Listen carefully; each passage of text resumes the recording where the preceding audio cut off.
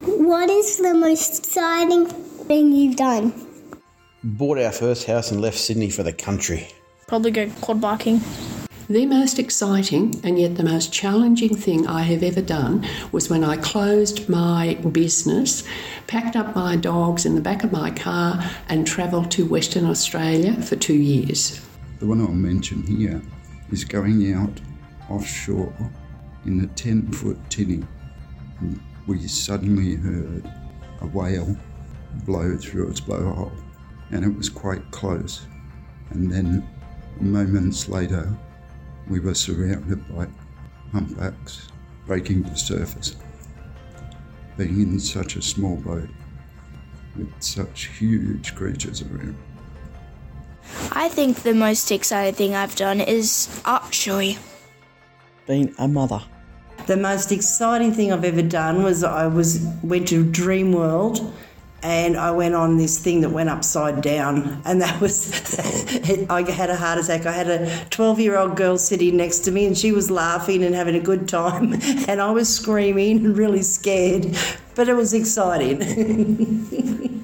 Well, giving birth to my children and a trip back to England where I met up with the rest of my family. Spreading awareness, I think that's the most exciting thing of my life. It showed me who I was and what my journey on this earth was meant to be and what I was meant to do. And I think that's the most exciting, and this journey's still continuing, so it's still very exciting for me.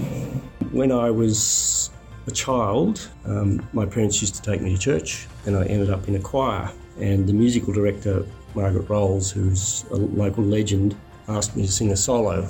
And I didn't think I could sing, and I said no.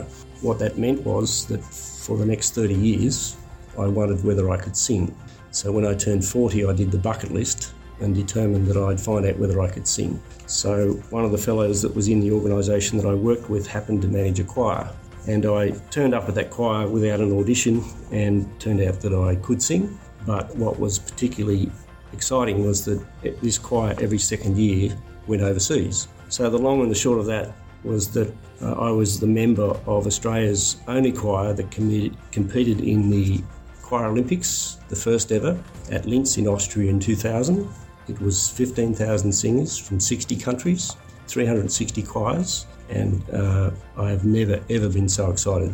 And I think the highlight of that was the closing ceremony. If you can imagine a room with 3,000 people in it, all celebrating, and very, very exciting. Okay, years ago, I got asked whether I'd like to do something exciting, and I said, why not?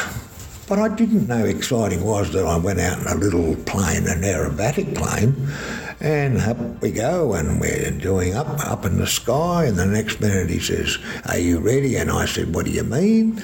And then I didn't even get to answer because we did a loop-de-loop and did really hard turns, and then we went a circle, like going up and then coming down, upside down, and then to top it all off was this greatest thing where we went straight up into the air, and then he kept knocking back the throttle till the motor stopped and the fella stopped, and it stayed there for about a long time, probably 2 seconds, and then fell down backwards, and then it turned itself around and went into a spin, and it's still not going. And was I scared?